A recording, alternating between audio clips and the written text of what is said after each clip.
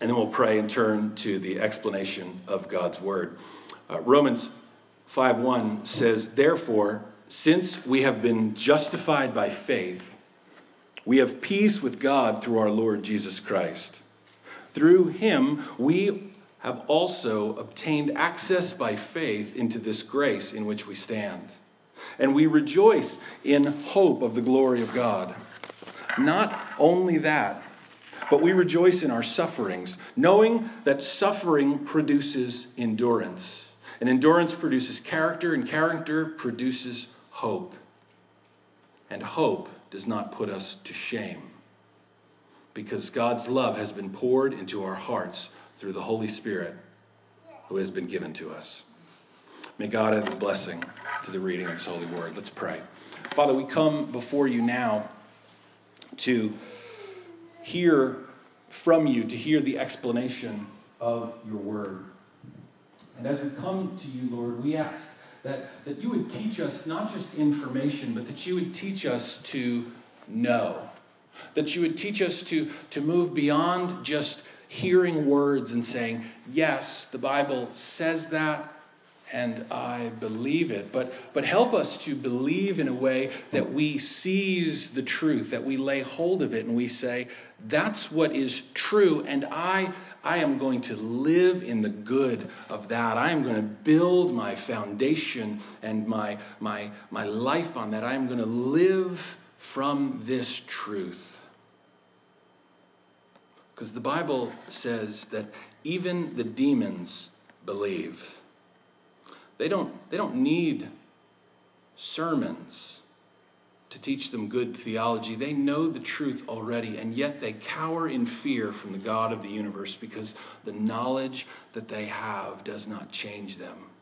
Father, we pray that we would not be like them, but that when we learn the truth, we would put the truth to work in our lives. We would act upon the truth, knowing that you are good, that you have done great things for us, that you have given us your very great and precious promises, and all we need to do is to say, yes, we are thankful, and then to walk in the good of them.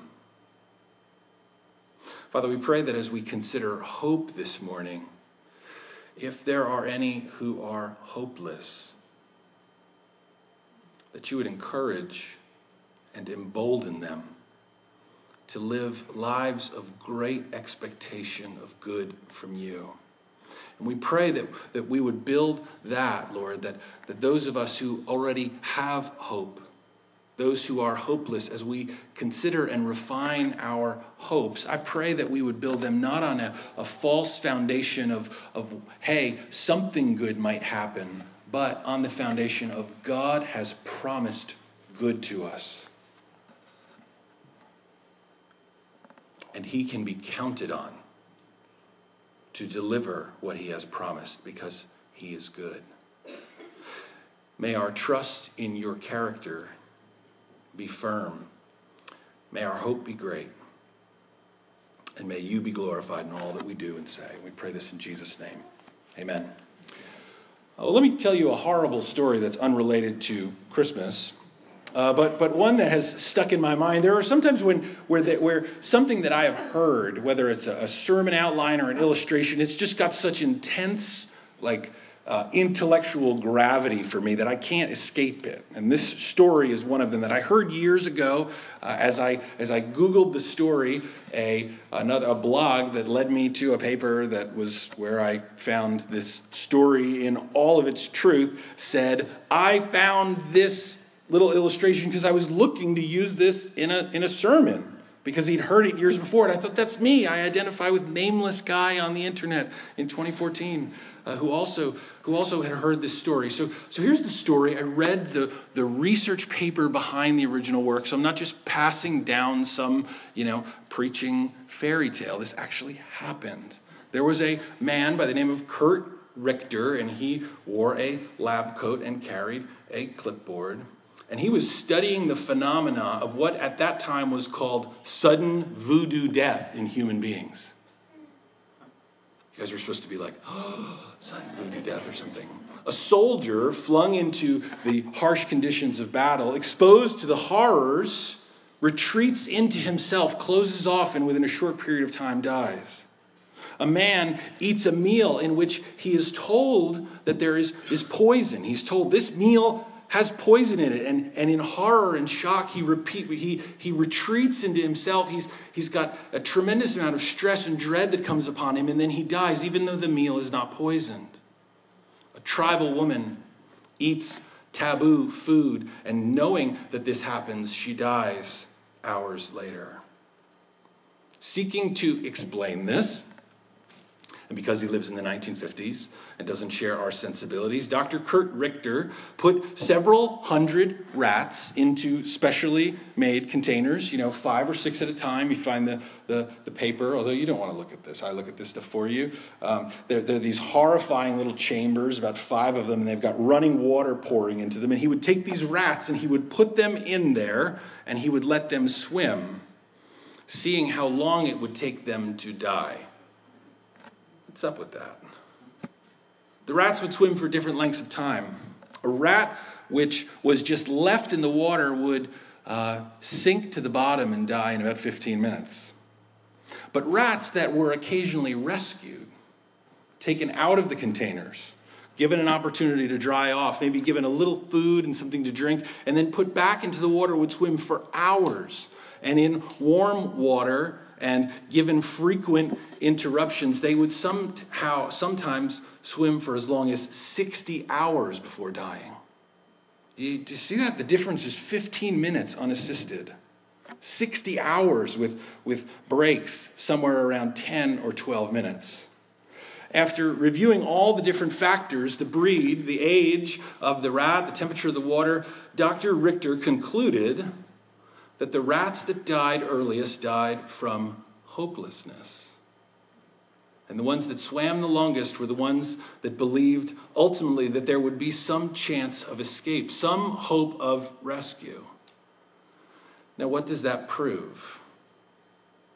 One, it proves that freakishly scary stories like this tend to stick with me for a long time. I don't know when I first heard this or when I thought, wow, that's good sermon material. Because I never thought that. I've always thought, that's pretty twisted. Second thing, never trust anyone in a lab coat if you are a rat.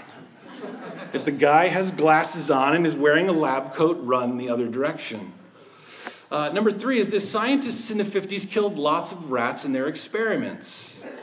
And while I'm happy I did not need to grow up with the rats, the scientists seemed to be unbothered by the watery graves that their experiment partners wound up in. A simple, "Thank you, rats. We honor your sacrifice" at the end of that paper might have made all the difference when I read it. It just felt so very cold. It's like he never expresses any concern for what he's done. But maybe that's just the spirit of the age.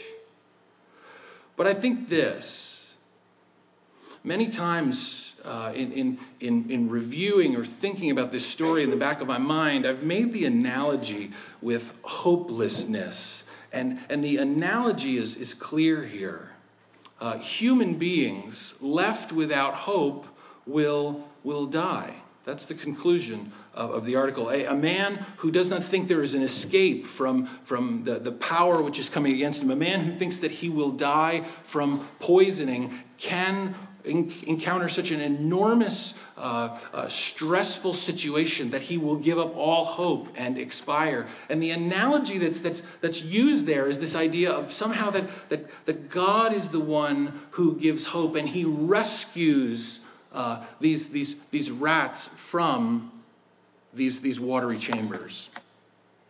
But I think that misses the point and sets up a strange analogy, a horrifying analogy. The God of the universe calls himself Father.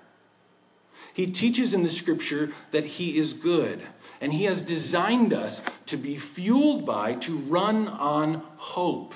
And there are good, solid, and many reasons to have hope. And we ought to know what hope is, know the grounds by which we have hope. If we're going to escape this idea that somehow God is in heaven and we are running some kind of maze and maybe he will rescue us. This is the thing. In this analogy, all these rats died, right? Is that what it means to hope? To have false assurances that maybe someday God will intervene and help us if we're in a desperate enough condition? Is that what hope is? I don't think so. Let's talk about hope. This is one of those big words that you see plastered around stores as you work through shopping for different things during the Christmas season. It's a word, though, that has a religious connotation, but many times in our mind has no content behind it. So let's talk about what that means. First, hope is not faith. Okay? Faith is an act of worship. Faith says yes when God speaks. It says, I believe that. And then it looks to God and embraces who God is to us in the present. God says, this is my attitude toward you. And faith says, I believe that. Faith is different from hope. Hope is also a spiritual act of worship. Hope looks to God and worships based on how God will be to us in the future. Hope believes. Hope comes from faith. There is no hope without faith. Hope believes what God says will be ours, and it believes that it will be ours at some future time. We rejoice, the Bible says, in the hope of the glory of God. We rejoice in the hope of future resurrection, of reward, of eternal life, of peace and unity with God in eternity. Faith embraces God in the present, but hope is full of expectation for the future. Hope looks to God first as its main focus and then to his benefits. First to God and then to his benefits. 1 Peter 1:21 says, your faith and hope are in God. He is the source of hope, first and foremost. And then it looks to his benefits. 1 Peter 1:13, set your hope fully on the grace that will be brought to you at the revelation of Jesus Christ. We will be like him. We will have eternal life, even though now we have his favor. That's something to be believed and trusted by faith. But we hope in the future that it will be so. That grace, greater grace, will be ours. Romans 15:13 says this, may the God of hope fill you with all joy and peace in believing, so that by the power of the Holy Spirit you may abound in hope. Things will change. I will have more blessing from God. And you might think, oh, that sounds so selfish and stingy. God is delighted to call himself Father and to give and give and give. And we are right in a childlike, simple, non-demanding, non-particular way to say, you promised to give me this, I will receive it. Thank you.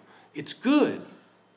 True hope is not found in bosses, in Christmas bonuses, in elections, in presidential candidates. It's not found in guys or girls or marriages or health. Psalm 146:3 says this, put not your trust in princes, in a son of man in whom there is no salvation. Psalm 127 verse 1 says, unless the Lord builds the house, those who build it labor in vain. We need to look beyond the things that are in front of us and to not hope in them because men and women and economies and finances and plans fail. But the God who promises never fails. He is always reliable. Well, you may ask then, but how should we hope in a world of pain and suffering and difficulty? I think first, let's just be honest. Most of us have it pretty great here, right? So, let's ratchet down the preacher rhetoric just a little bit. And that's not to undermine anything that you might be going through personally, but one of the reasons I think Americans feel pain so keenly is that we often, I'm talking about the majority of people, don't come to me and say, come to me and say, this is an exception. If you're suffering, then let's talk about it. But most people have a very low tolerance for pain because we have so much comfort. That's just the truth. Many of us, as the song goes, have fountains of blessings. We have cars. No one is starving. You might be hungry, but no one really in the communities that most of us interact with is starving. When somebody's starving, people bring them food. They might be hungry, but there are ways of getting food. Our communities are pretty safe. Our clothes are pretty warm, and our food tastes pretty good. What most of us are worried about is that we look at the situations of others and we say, that could be me at some point in the future. I could have a really bad day or a few really bad weeks thinking of our end, and that causes us anxiety. Now, there are some who suffer with chronic illnesses, this is true, and there are some who suffer with circumstances which at times are beyond their ability to cope with, but this is the exception, not the rule. But what I'll say as we go through the remainder of what I'm going to talk about is directed and able to give hope there as well. My prayer is that we would separate ourselves from the things that people say at times. People say things like, how can there be a good God when there's so much suffering in the world?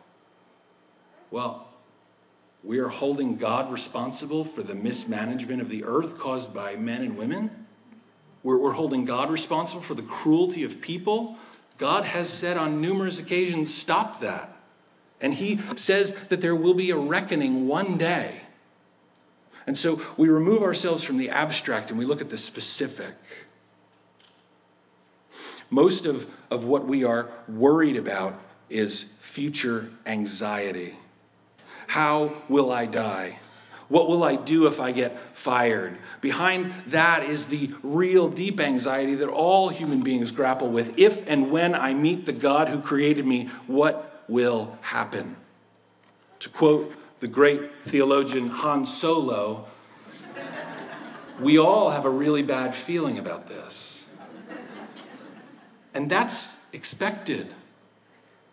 Hebrews 9:27 says it's appointed for man to die once, and after that comes judgment. The Bible says that we have sinned. We have refused to embrace the good which God says, this is good, this is my will, you ought to do this. And we have said, nope, I'm not feeling that right now. I don't have to do that. Or God has said, cease to do this wrong thing. And we've said, nope, that's my identity, or that's where my joy comes from. And we have refused to obey him. And so what we think, when we think of judgment, we tend to think of God as the guy with the lab coat and the checklist, right? And we think, I am in serious trouble because I have not lived the way God calls me to. We expect him to be the guy who drowns rats. Bad rats get drowned, right? And all rats are bad rats.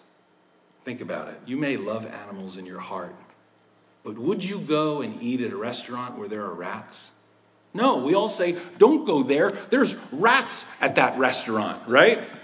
And we expect that someone will come in and kill them, not dry them off and treat them kindly and put little clothes on them and set them at the tables and give them little teeny tiny plates and drinks and have the waiters come out and serve the meals, right? That does not happen.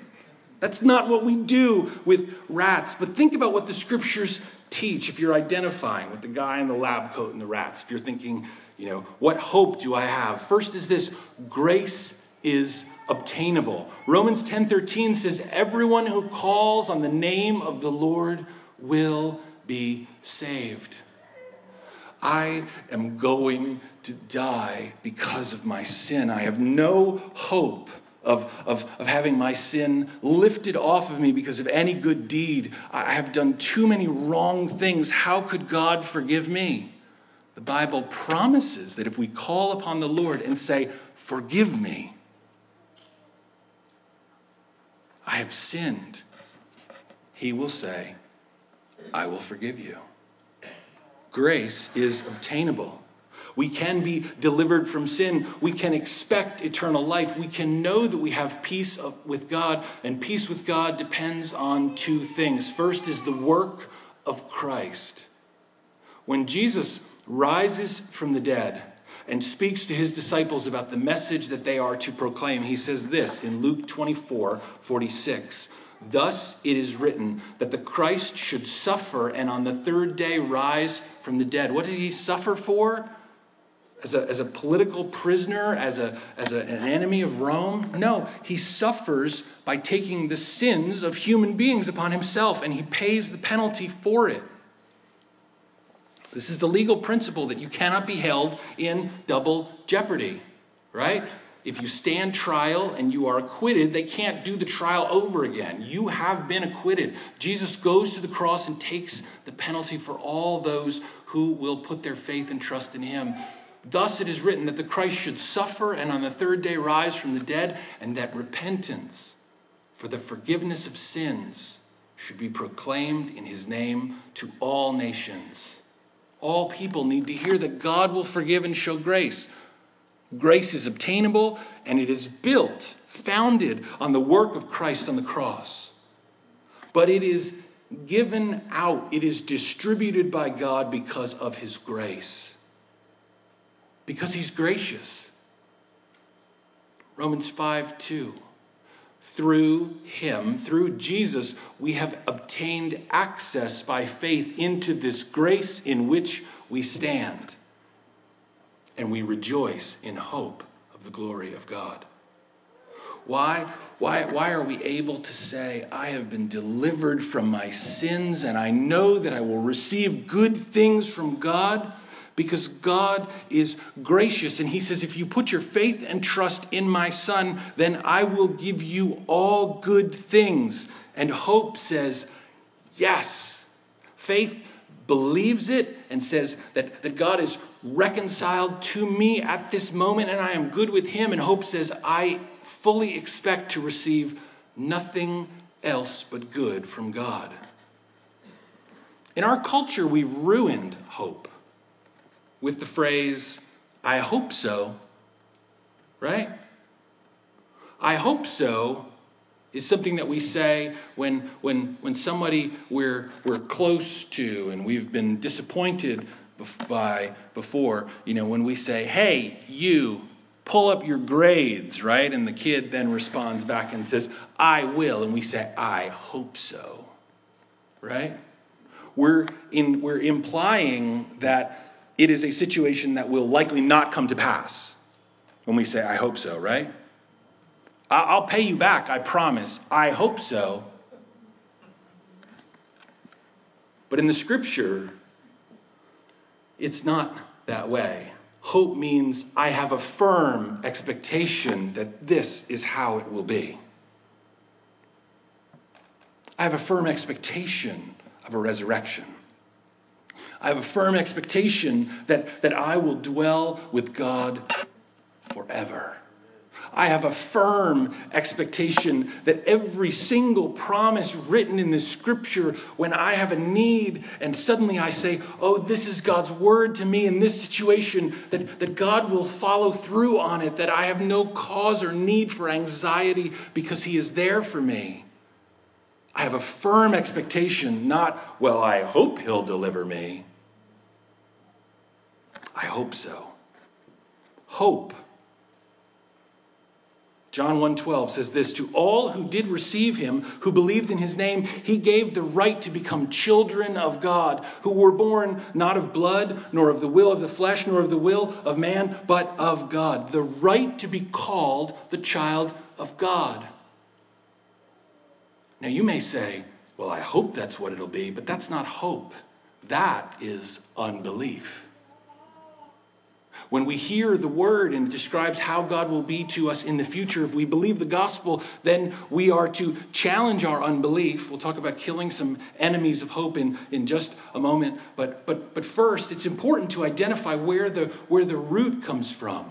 We have been abandoned by people. People have failed us. We have learned to be safe. And so we expect bad things to happen. And we don't believe that anyone can be fully relied on all the time, not even ourselves. And so we say, I hope so.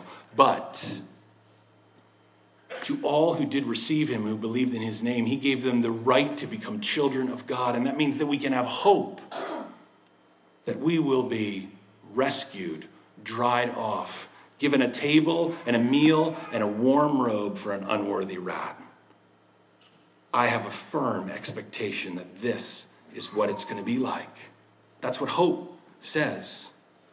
Hope is expectation and hope is certainty. What's the fruit of hope? It's joy and delight in God. If everything God promised you, if you knew and believed that it would be true at some point in the future, you would be filled with joy. We live in a world, though, that because we encounter difficulties and trials, we fail in faith. It will happen. And what we need is for a brother to pull us, or a sister to pull us aside and to say, hey, put your hope in God. Right? Isn't that what it says in Psalm 41 and 42? Why so downcast, O my soul? Put your hope in God, trust in him, and expect that it will be so. 1 Peter 1:3 says this, blessed be the God and Father of our Lord Jesus Christ, according to his great mercy. He has caused us to be born again to a living hope through the resurrection of Jesus Christ from the dead, to an inheritance that is imperishable, undefiled, and unfading, kept in heaven for you, who by God's power are being guarded through faith for a salvation ready to be revealed in the last time. In this you rejoice, though now, for a little while, if necessary, you've been grieved by various trials. Trials cause us to despair. We say maybe the promises of God aren't true, but hope rescues us. Hope enables us to break out of despair when we are in the middle of a struggle. We are encouraged to be joyous in the middle of difficulty. When things fail, when the money runs out, when the plans go astray, when expectations are overturned, God remains the same. And we can trust that he will do as he has said. Hope, as William Ames says, is patience toward God by which we constantly cling to him, seeking and expecting blessedness, though we may encounter many evils without the relief we desire. Isaiah 8:17 says, I will wait for the Lord who is hiding his face from the house of Jacob, and I will hope in him. When circumstances aren't turning out as we have predicted, and we're beginning to be filled with dread, and we're like, where is God? Hope says he will come. He always does. Psalm 37 verse 7, be still before the Lord and wait patiently for him. Fret not yourself over the one who prospers in his way, over the man who carries out evil devices. There is nothing quite like the despair that I feel probably about 3 hours before I arrive home when I've traveled to Africa. I am just tired of sitting in a plane. I'm sick of being offered food. I don't want to watch another movie. I just want to get out, even if I am cruising at 20,000 feet. I'm like, I just want it to be over. And I begin to think lots of irrational things. Nothing like crazy, just like, what would it be like if I opened the door right now? Like, what would happen? Is it like it is on the movies? And then I'm like, just chill, just sit. And then somebody's like, I got to get up, I got to go to the bathroom. And I'm like, right? But hope embraces the difficulty, the weariness, the pain, because I know that when the plane lands at Dulles and I power on my phone and I type, "Are you here?" I will see that little signal that indicates that a reply is coming, and Nancy will say, "Yes, she's there." I fully expect that it will be so, and it is. Hope doesn't give up because it knows, it has certainty. Hope is expectation, hope is certainty, but hope is also battle. And so we need to fight back against despair, which will come. We might say, I thought I was hopeful. I thought I believed. I thought I had faith. Yes, but we all encounter difficulties, and so we need to fight back. We need to say, our hope is in the Lord, who gave himself for me and paid the price of all my sin at Calvary. For me, he died, and in the present, I experience the benefits of that, right? But for me, he lives. And everlasting life and light he freely gives. We have a firm expectation that we will receive that is how it will be. So let me give you some advice for building a heart of hope in our last few minutes. This is the advice, and it will come across as violent. We started with twisted scientists drowning rats. Let's kind of stay on that theme. This is it. Kill all the enemies of hope in your heart. Theologian and pastor Martin Lloyd-Jones says the problem that most of us encounter when it comes to despair and lack of faith is that we tend to listen to ourselves and not to talk to ourselves. Listen, as a Christian, you believe that there's an enemy of your soul who wants to accuse you and discourage you. And you also believe that you have a fallen flesh that will live with you until you are renewed one day with Christ in glory. And you live in a world that is constantly bombarding you with negative messages that say things like, what you believe is not true, there is no God. So let me say this. Do you believe that every negative thought that you think, every bit of despair, every bit of depression, do you think that you've originated all those thoughts yourself? There is a conspiracy to keep you from being hopeful. And I don't mean a bunch of guys sitting in a room picking out television programming while smoking cigars. I mean that spiritual forces, including your own fallen flesh, are conspiring against you to keep you hopeless. And Martin Lloyd-Jones says the main problem is you have not yet learned not to listen to yourself. You must talk to yourself. Why so downcast, O my soul? Put your hope in God. Right? When we encounter despair and difficulty and struggle, we're to say, the Lord has been good to me. His word, my hope, secures. We sing it. Do we believe it? Kill the enemies of hope in your heart. First, kill the fear of evil punishment in the light of God's grace. Kill the fear of evil punishment in the light of God's grace. Enemy number one is fear. Fear is the expectation of evil. Hope is the expectation of good.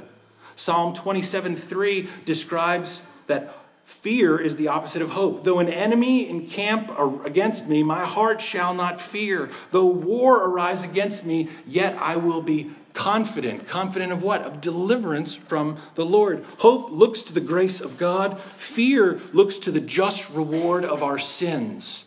Rats don't deserve white glove treatment at a restaurant. And so we think that's what's going to happen to me. But the gospel preaches and teaches that we indeed, in fact, will be delivered.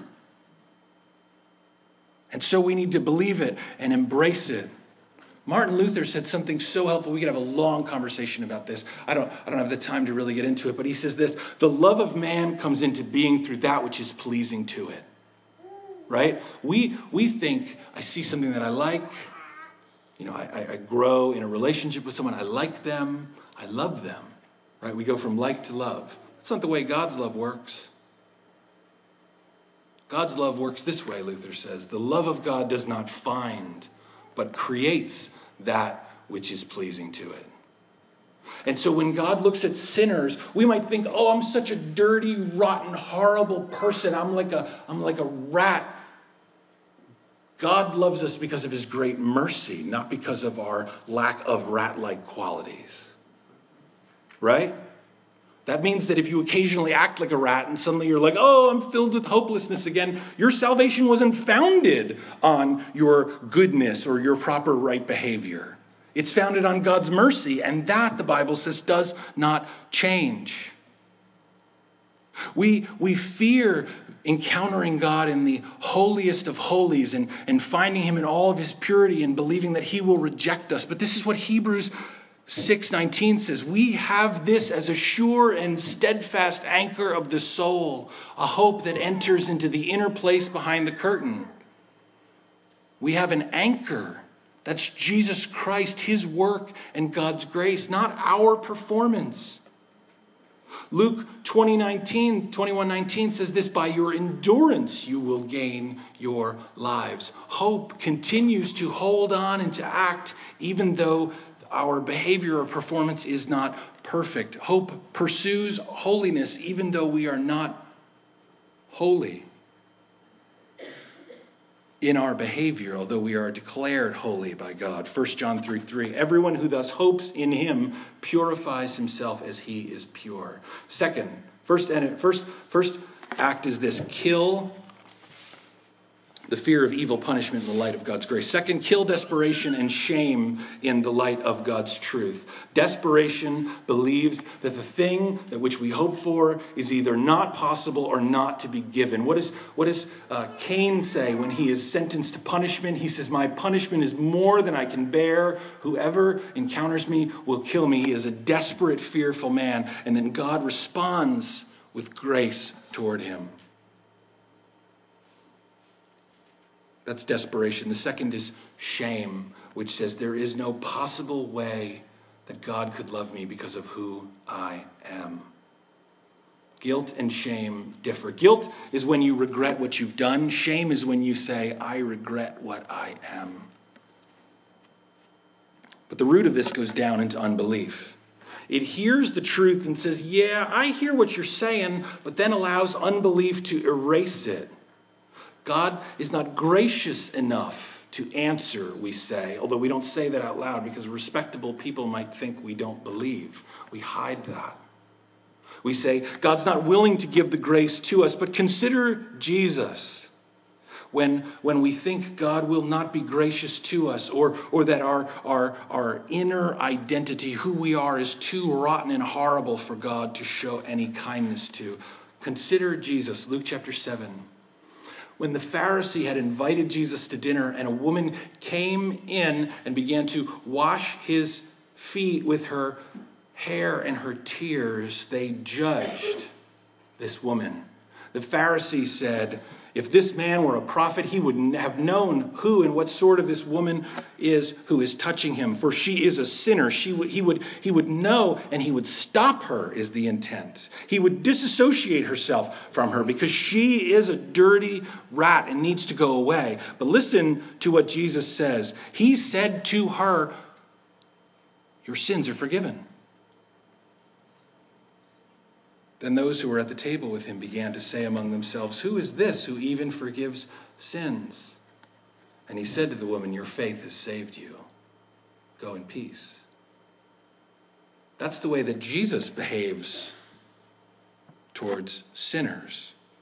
Yeah, but we want to know the Father's heart. We want to know what the Father thinks, because isn't Jesus the kind and merciful one? Like, don't kill the sinners. And God's like, drown them, right? And Jesus is like, no, don't. 10 more minutes, they'll behave. Hebrews 1:3 says that Jesus is the exact radiance of the glory of God and the exact imprint of his nature. Philip says to Jesus, Lord, show us the Father and it'll be enough for us. Just let us see what God is like. And Jesus says this, have I been with you so long and you don't know me, Philip? Whoever has seen me has seen the Father. If you are in the Father's presence weeping, washing his feet with your tears, fully aware of how horrible you believe you are and how horrible you are, and so desperate, believing it is not possible for God to show you grace, he would say, your faith has saved you. Your sins are forgiven. Use that knowledge as a weapon to kill hopelessness. Faith is the predecessor to hope. Hope grows from and is fueled by faith. Faith takes God at his word in the present. Hope expects that what has been promised will indeed be given. Third and finally, kill the wet blanket of hopelessness and doubt in the light of the love of God. Some struggle to hope because what they do is they hear the good news of the gospel, but what they then do is they allow it to be obscured by the wet blanket of law. And they think, yeah, that's true for most people, but because I've done this, or because the Bible says, or because of this command or that command, it cancels out what I've heard. That's allowing yourself to get hit by a wet blanket. You know who threw that blanket? It was either your flesh or the devil, neither of whom are worthy of trust. Those who hear law and not gospel orient themselves with fear and not in saying yes to truth. They judge themselves based on their merits, and they don't judge God's grace on his heart and on the merits of Christ. Consider the character of God. Exodus 33:18. Moses said, "Please show me your glory." And God said, "I will make all my goodness pass before you and will proclaim before you my name, the Lord." Now I just want to show you. I want to show you the wet blanket because you're going to be like, see, if you're anything like me. Okay, but don't let the wet blanket cancel out the truth. The Lord passed before him and proclaimed, the Lord, a God merciful and gracious, slow to anger, abounding in steadfast love and faithfulness, keeping steadfast love for thousands, forgiving iniquity and transgression and sin. Oh, that's so good, right? I live in that. And then you think, but there's more to the verse, isn't there? But who will by no means clear the guilty, visiting the iniquity of the fathers on the children and the children's children to the third and fourth generation. Well, that probably cancels out every good other thing that's ever said in the Bible, right? It's right there. That's the wet blanket. What we need to say is no. The kindness of God is for those who throw themselves on his mercy. And that our sin cannot cancel out his graciousness when we come to him in faith. And if you allow yourself to be drowned by despair, then you are not reaching to the Father. And hope is battle. You must fight. Let his character be your light in the midst of the darkest storms. As we close, we're going to pray. I just want to encourage you to allow yourself to challenge yourself, to fight forward in faith, believing all that God has said about you in the present. It is true of you because God sent his Son as a child so that he would go to the cross, taking your sins from you and giving you his righteousness. That's the good news of the gospel. Not be good and be accepted by God. Believe it and then hope in all the goodness that will come to you because of God's goodness and grace. Let's pray. Father, thank you for your kindness. We thank you that our hope is built on nothing less than Jesus' blood and righteousness. It's not built on how good we are today. That's evidence of faith and growth, not evidence of righteousness. And so we pray, Father, that by your grace and for your glory, that you would help us to distinguish how it is that we're to look to you and cling to you and rejoice in you. We pray, Father, that you would help us to believe in the present and then to allow that belief to soak up and lay hold of many good and precious promises, and then to hope in each and every one of them as we go forward in our lives. You make promises so that we can say, I have a firm expectation that this is how it will be. We pray that we would hope in you. We pray this in Jesus' name. Amen. Let's stand and sing this closing song together.